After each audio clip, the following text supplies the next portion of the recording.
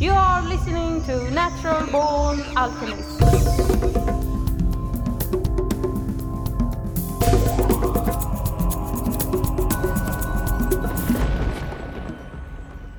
Welcome to episode number 226 of the Natural Born Alchemist podcast.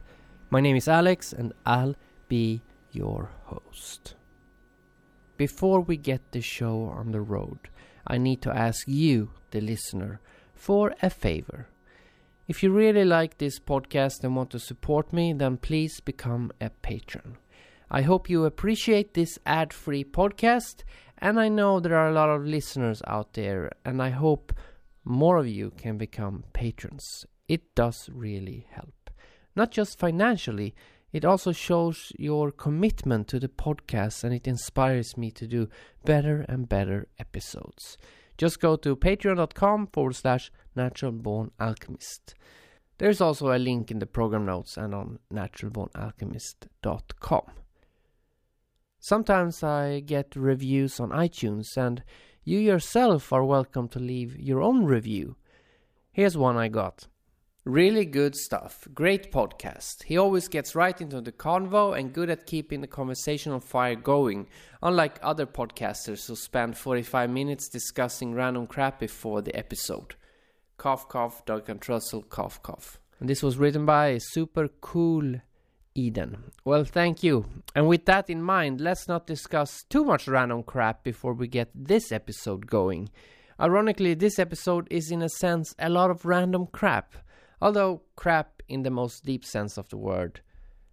Good crap. Have you ever asked yourself what you would do if you could have anything? Anything you want. Think about it. Go ahead. I'll wait.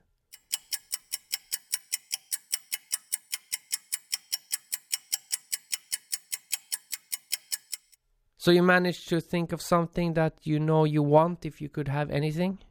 Well, here is Terence McKenna's answer to the same question. Imagine for a moment that anything was possible. Imagine, for example, that the laws of physics were suddenly replaced with the laws of the imagination. Well, that's a very interesting meditation, because it starts out, at least for me, I think, well, if I could have anything, what would I have? Or what would I like to have if I could have anything? So it begins modestly. I would somehow transfer the Vatican Library to Versailles, and I would live at Versailles, and have access to the Vatican Library and all other books and works of art that have ever existed. And I would walk in a garden. But then I start thinking like this, and I say, no, but the question was, what would it be like if it could be anything? Why would you want Versailles? Why would you want the Vatican Library? If you could have anything. And you realize our imagination is completely constrained by the laws of physics. What would we become if we could become anything?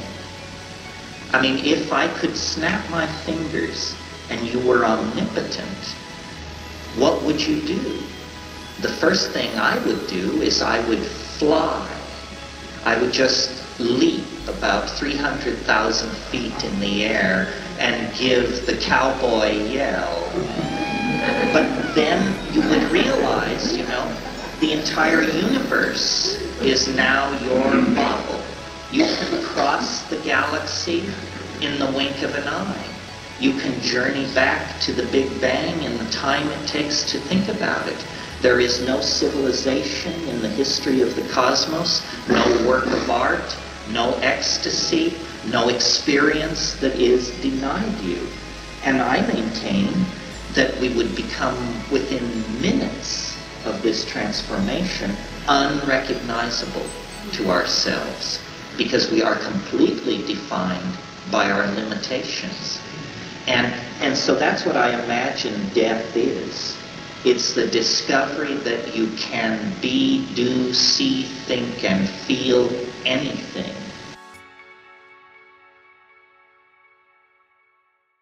After 6 years of doing this podcast, I still find it hard to grasp what this podcast is really supposed to be about. An alchemy podcast, a psychedelic podcast, a spiritual podcast.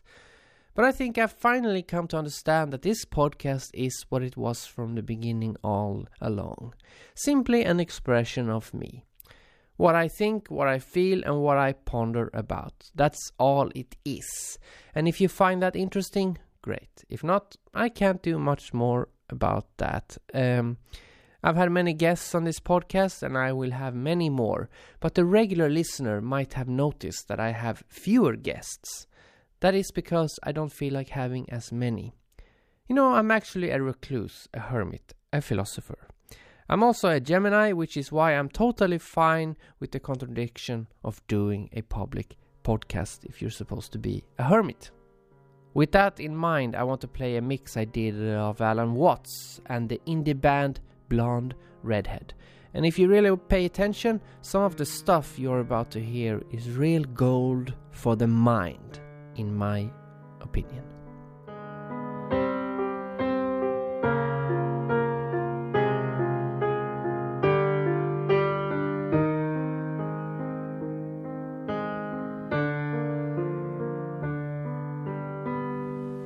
It has become extremely plausible that this trip between the maternity ward and the crematorium is what there is to life. And we still have going into our common sense the 19th century myth which succeeded the ceramic myth in Western history. I call it the myth of the fully automatic model. Man is a little germ that lives on an unimportant rock ball that revolves about an insignificant star on the outer edges of one of the smaller galaxies. But on the other hand, if you think about that for a few minutes, I am absolutely amazed to discover myself on this rock ball rotating around a spherical fire. It's a very odd situation.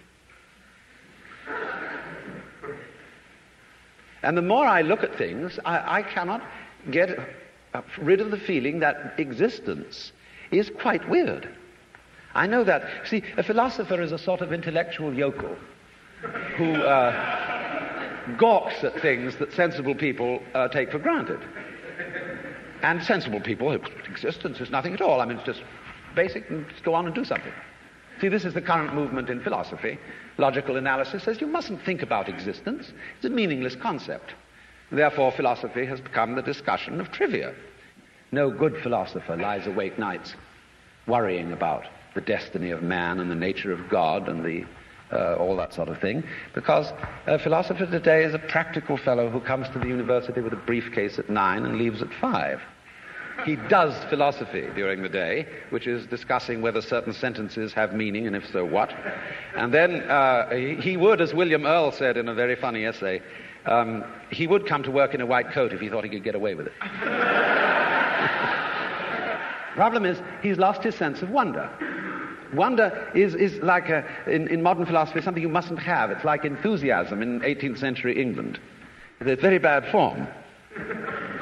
But you see, I don't know what question to ask when I wonder about the universe. It isn't a question that I'm wondering about, it's a feeling that I have. Because I cannot formulate the question that is my wonder. The moment my mouth opens to utter it, I suddenly find I'm talking nonsense. But that should not prevent wonder from being the foundation of philosophy. So, there is obviously a place in life for a religious attitude in the sense of awe, astonishment at existence. And that is also a basis of respect for existence. We don't have very much of it in this culture, even though we call it materialistic. In the culture that we call materialistic today, we are, of course, bent on the total destruction of material and its conversion into junk and poisonous gas as quickly as possible. This is not a materialistic culture, because it has no respect for material. And respect is in turn based on wonder, on feeling the marvel of just an ordinary pebble in your fingers.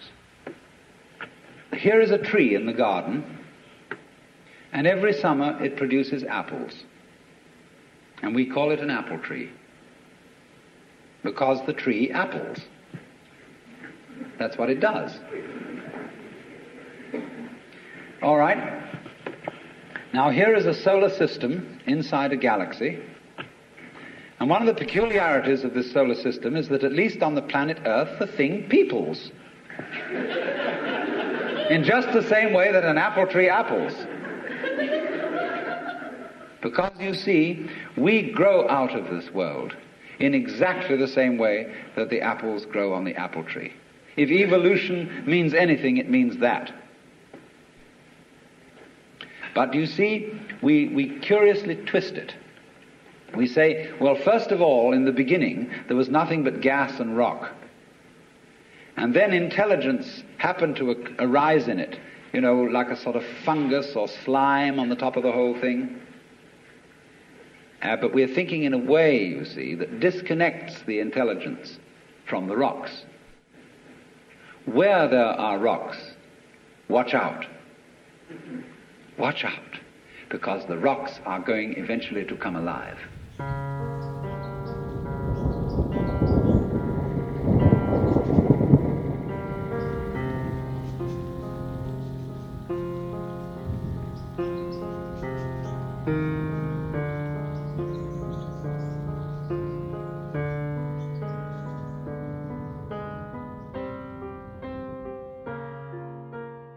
And we are finding our rock getting rather worn out in an age where it becomes more and more obvious that our world is a floating world.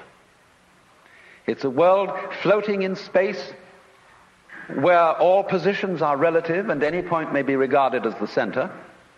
A world which doesn't float on anything, and therefore the religious attitude appropriate to our time is not one of clinging to rocks, but of learning to swim. And you know that if you get in the water and you've nothing to hold on to, and you try to behave as you would on dry land, you will drown. But if, on the other hand, you trust yourself to the water and let go, you will float. And this is exactly the situation of faith. Because I believe that there is a strong distinction between faith on the one hand and belief on the other. That belief is, as a matter of fact, quite contrary to faith. Because belief is really wishing. It's from the Anglo-Saxon root leaf, to wish. And belief, stated, say, in the Creed, is a fervent hope that the universe will turn out to be thus and so. And in this sense, therefore, belief precludes the possibility of faith, because faith is openness to truth, to reality, whatever it may turn out to be. I want to know the truth. That is the attitude of faith. And therefore, to use ideas about the universe and about God as something to hang on to, in the spirit of Rock of Ages cleft for me, and there's something very rigid about a rock.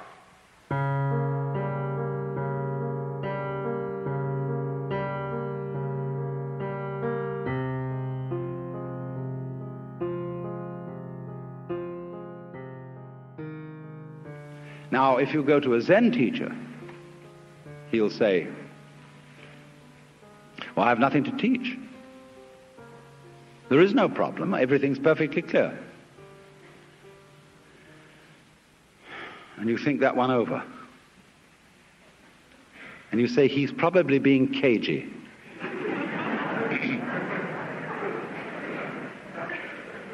But the teacher says, quite honestly, I haven't anything to tell you. So the student thinks, my, this is very deep, because this nothing that he's talking about, this nothing that he teaches, is what they call in Buddhism shunyata, and it's supposed to be the ultimate reality. But as you know, if you know anything about these doctrines, this doesn't mean real nothingness, not kind of just nothing there at all, not just blank, but it means no thingness. It's the transcendental reality behind all separate and individual things, and that's something very deep and profound. So he knows that when the teacher said, I have nothing to teach, he meant this very esoteric no thing. I had a friend who was studying Zen in Japan, and he got pretty desperate to produce the answer of who he really is. And on his way to an interview with the master to give an answer to the problem, he noticed a very common sight in Japan, a big bullfrog sitting around in the garden. And he swooped this bullfrog up in his hand and dropped it in the sleeve of his kimono. And then he went into the master, and to give the answer of who he was, he suddenly produced the bullfrog. And the master said, too intellectual.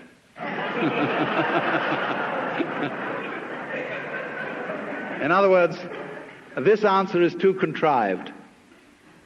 It's too much like Zen.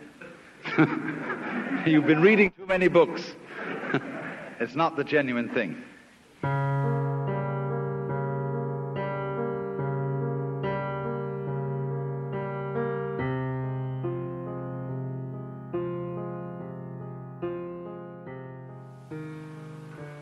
The Christian proverb is that man's extremity is God's opportunity.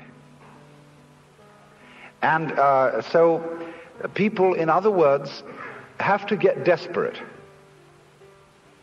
Imagine the idea that the moment you were born, you were kicked off the edge of a precipice, and you're falling. As you fell, a great lump of rock came with you, and is traveling alongside you. And you're clinging to it for dear life. And thinking, gee, I've got to hold on to this, you see? Well, it doesn't do a thing for you. And it's only making you anxious. And it's only when you understand that it doesn't do a thing for you that you let go and relax. So everybody's in this situation. We're all completely insecure. We're all headed straight for death as if we had been condemned by a judge.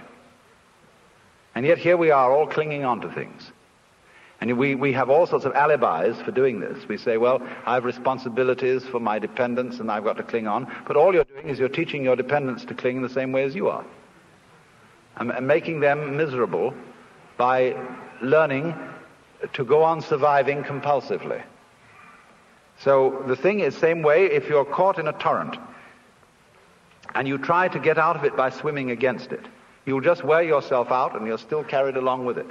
So the sensible thing to do is to turn around and swim with it. And if you want to get out of it, swim towards the edge. But go with it. Same way when you're sailing. Always keep the wind in your sails. If you want to go against the wind, tack. But use the wind. So it's this way, you know. We're all in this great stream of change, which we call life. We are the stream. If you imagine you're separate from it and you're being carried along by it as if you were a cork, that's a delusion. You're a wave of the stream itself. So get with it. When the great Dr. D.T. Suzuki was asked, what is it like to be enlightened? He said, it's just like ordinary everyday experience, except about 2 inches off the ground. Because what is altered is not the way your senses perceive. What is altered is what you think about it. Your definitions of what you see. Your evaluation of it. So when you don't cling to it, when you have no longer a hostile attitude to the world because you know the world is you, it is. I mean, let's take it from the point of view of biology. If I describe the behavior of a living organism, I cannot possibly describe that behavior without simultaneously describing the behavior of the environment. So that I discover that I don't describe organisms in environments, I describe a unified field of behavior called an organism environment. It's an awkward word. But there it is. The environment doesn't push the organism around. The organism doesn't push the environment around. They are two aspects or poles of the same process.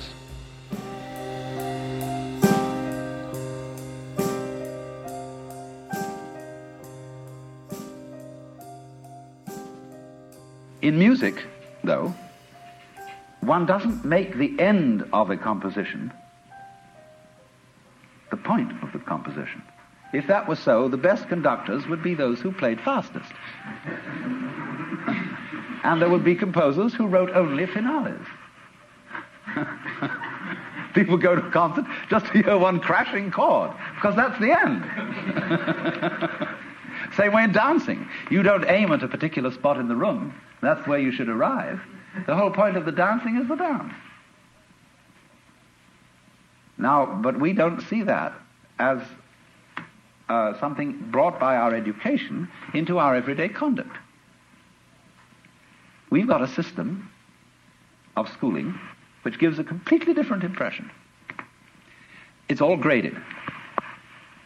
And what we do is we put the child into the corridor of this grade system with a kind of, come on, kitty, kitty, kitty. And yeah, you go to kindergarten, you know, and that's a great thing because when you finish that, you'll get into first grade. And then, come on, first grade leads to second grade, and so on, and then you get out of grade school, you've got high school, and it's revving up, the thing is coming. Then you're going to go to college, and by Jove, then you get into graduate school, and when you're through with graduate school, you go out to join the world. And then you get into some racket where you're selling insurance, and they've got that quota to make, and you're going to make that, and all the time, the thing is coming. It's coming, that great thing, the success you're working for. Then when you wake up one day about 40 years old, you say, my God, I've arrived. I'm there. And you don't feel very different from what you always felt. And there's a slight letdown because you feel there's a hoax. And there was a hoax, a dreadful hoax. They made you miss everything. We thought of life by analogy with a journey, with a pilgrimage, which had a serious purpose at the end, and the thing was to get to that end, success or whatever it is, or maybe heaven after you're dead. But we missed the point the whole way along. It was a musical thing, and you were supposed to sing or to dance while the music was being played.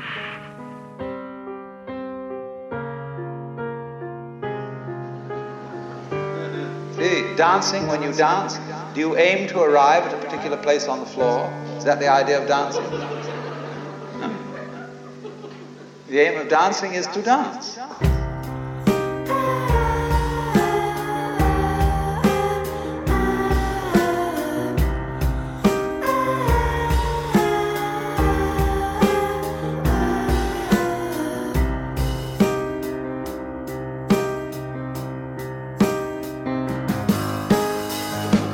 The aim of dancing is to dance.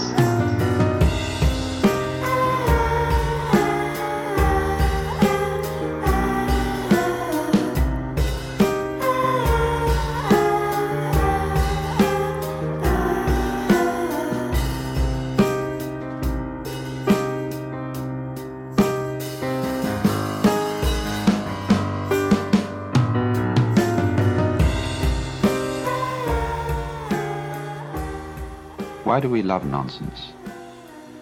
Why do we love Lewis Carroll with his "'Twas brillig and the slithy toves did gyre and gimble in the wave, all mimsy were the borogroves and the mumraths outgrabe"?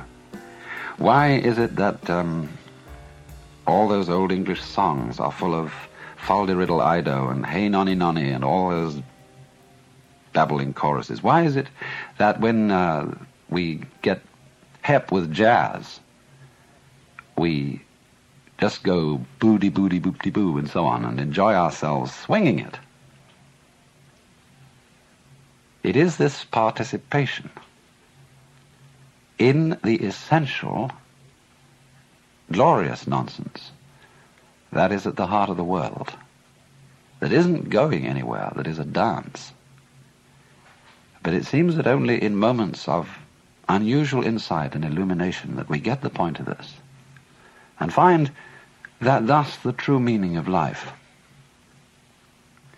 is no meaning, that its purpose is no purpose, and that its sense is nonsense. Row, row, row your boat gently down the stream. Merrily, merrily, merrily, merrily, life is but a dream. Life is but a dream. Life is but a dream. Life is but a dream.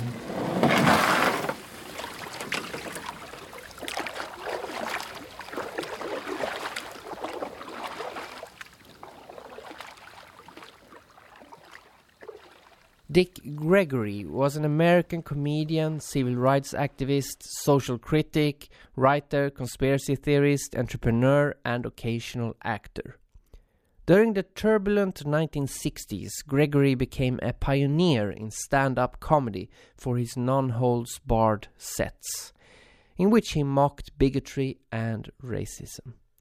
Dick Gregory performed primarily to black audiences at segregated clubs until 1961, when he became the first black comedian to successfully cross over to white audiences, appearing on television and putting out comedy albums.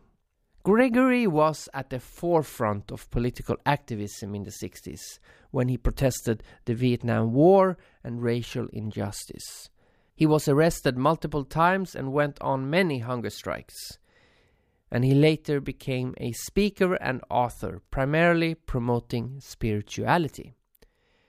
Dick Gregory died of heart failure at a Washington, D.C. hospital at the age of 84 in August 2017.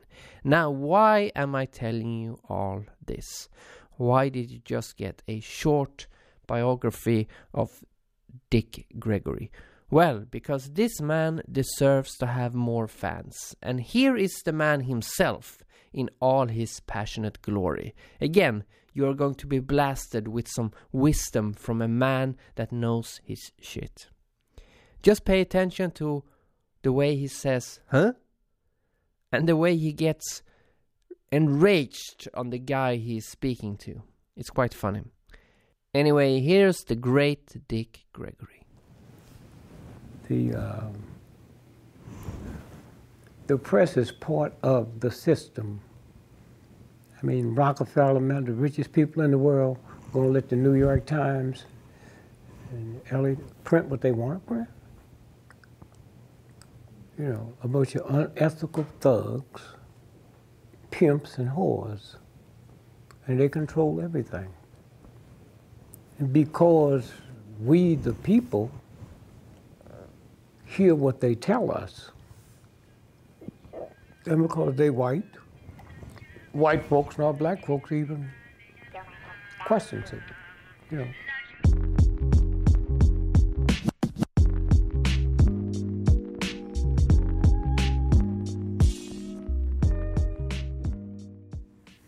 Queen Elizabeth. See, white ain't a color. Most of y'all ain't never met a white person. White person ain't never met a white person. White's not a color, it's an attitude. And if you ain't got trillions of dollars in the bank, you can't have the attitude. Queen Elizabeth make $360 million every 24 hours just interest on her money. Every 24 hours. Plus, you don't even understand money. You take $1 million, every nigga I see won't be a millionaire. Take $1 million and change it into seconds. 1 million seconds is 13 days. Take $1 billion and change it into seconds, it's 32 years. Who want to be a millionaire but a fool? But if you don't know that,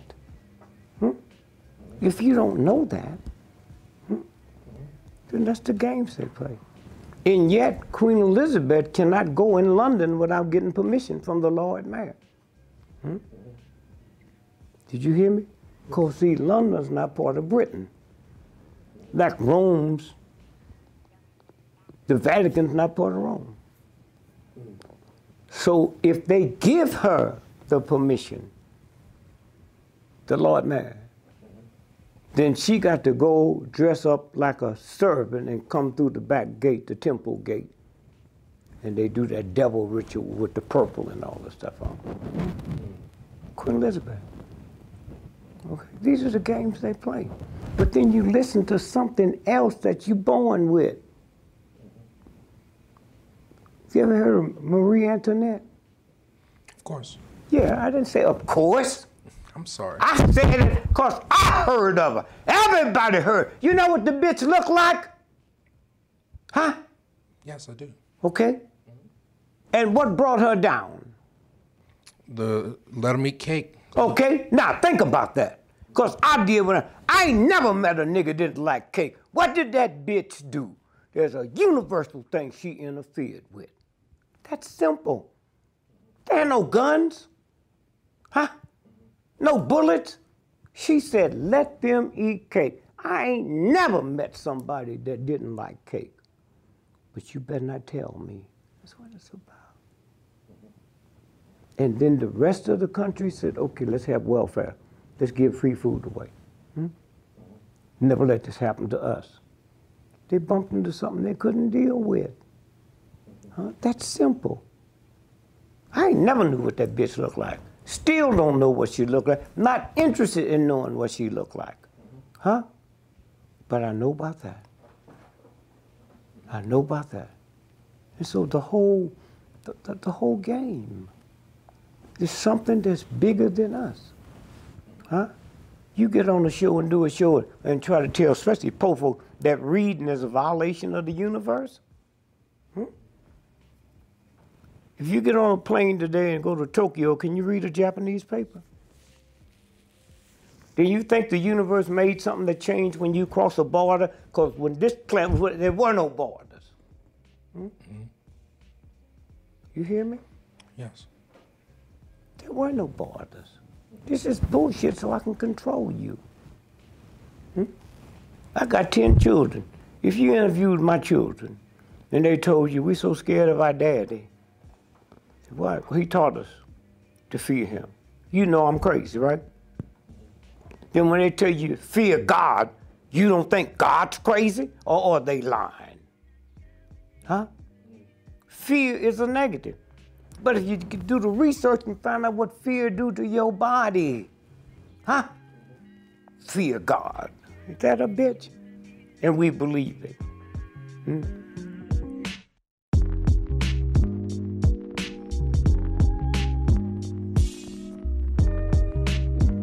White's not a color, it's the attitude.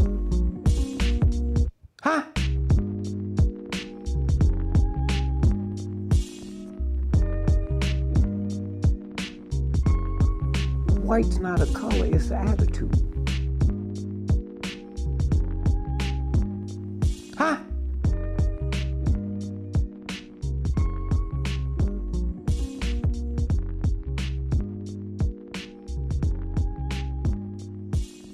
White's not a color, it's the attitude.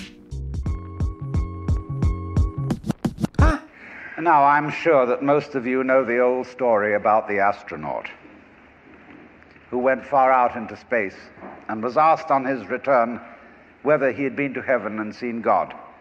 And he said yes. And so they said to him, well, what about God? And he said, she is black.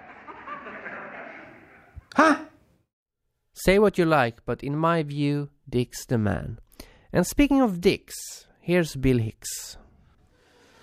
Okay, it's time for a question. This question I'm going to ask you is very crude. Are there actually women in the world who do not like to give blowjobs?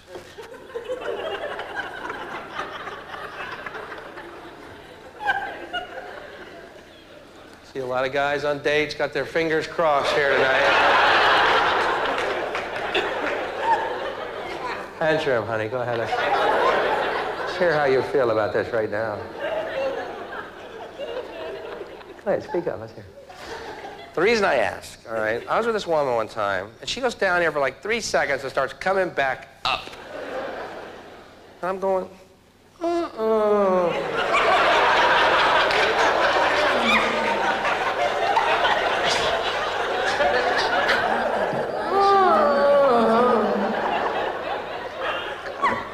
unless you're getting up to put ice in your mouth. Anyway, without getting graphic, she actually said to me, I think you've had enough.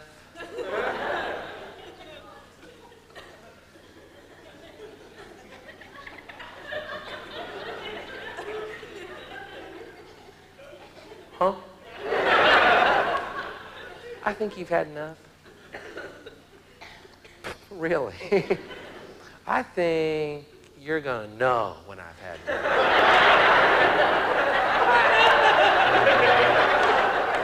It's a pretty definite ending to this. Not a lot of gray area. Fairly cut and dry.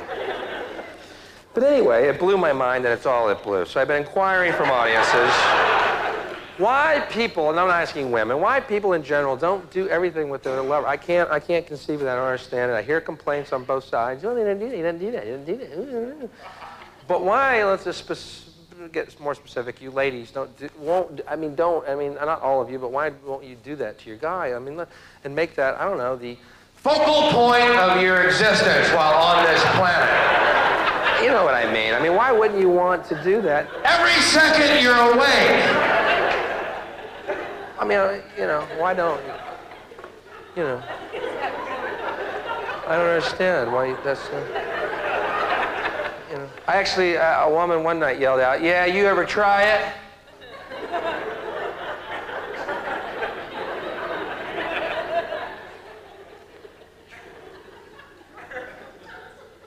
said, "Yeah."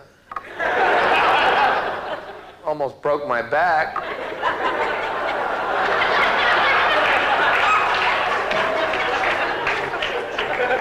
It's that one vertebrae, I swear to God, it's that close.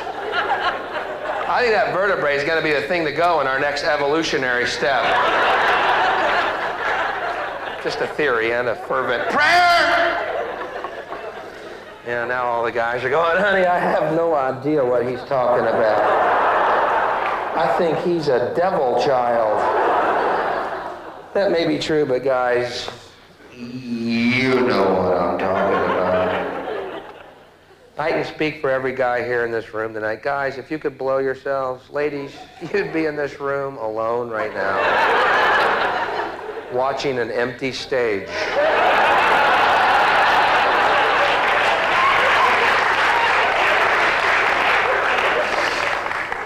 Boy, my folks are proud of me. Bill, honey, you still doing that suck your own cock, Bill?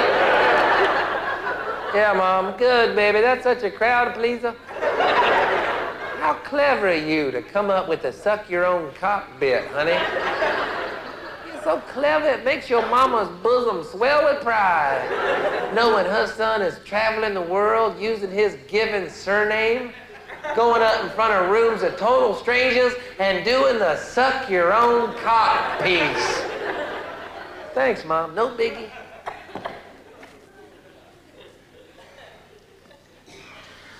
So I asked this woman who said that, "You ever try it?"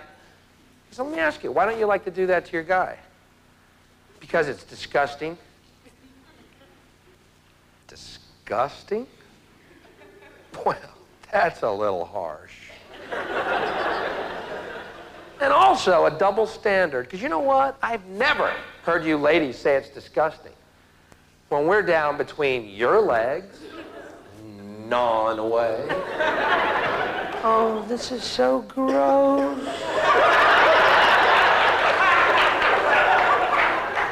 I'm gonna throw up. Oh, don't put your finger in my... Oh, that's rude. I've never heard that.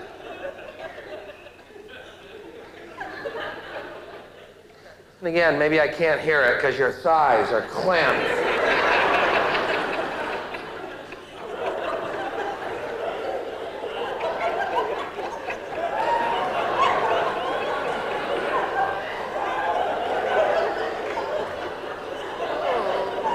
God, I hope she's enjoying this.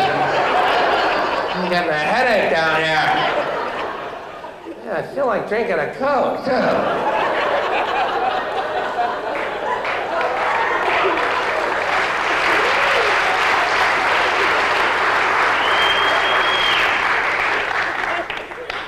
Bill, honey, you still doing that eat the pussy piece? Yeah, Mom. Great. You know, son, many people at Sunday school ask me when you're going to be performing in the area. Bill, they all are so curious to see the material you're doing now. And they're all sure they want to see the suck your own cock bit, followed by the eat the pussy sketch. Bill, I only wish your grandparents were still alive. If only you hadn't put them in that Chuck Norris film, baby. I wish to God your grandparents could see their grandson on stage using his given surname, performing the suck the own cock bit plus the pussy eating sketch.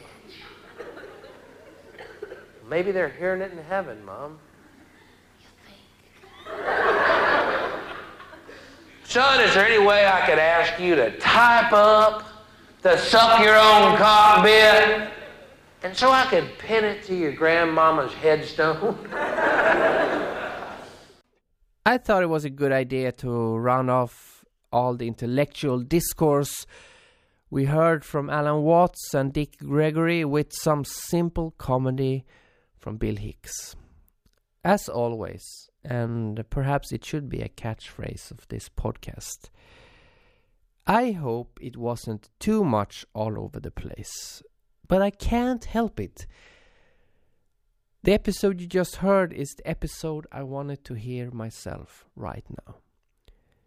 Are you going to come by next week and listen to next week's episode? Huh? It's going to be about psychedelics and history.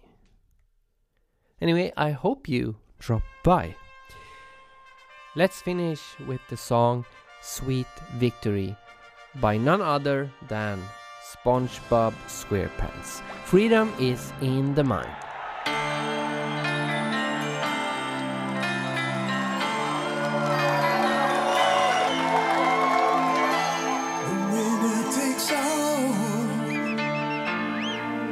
It's the thrill of one more kill, the last one to find.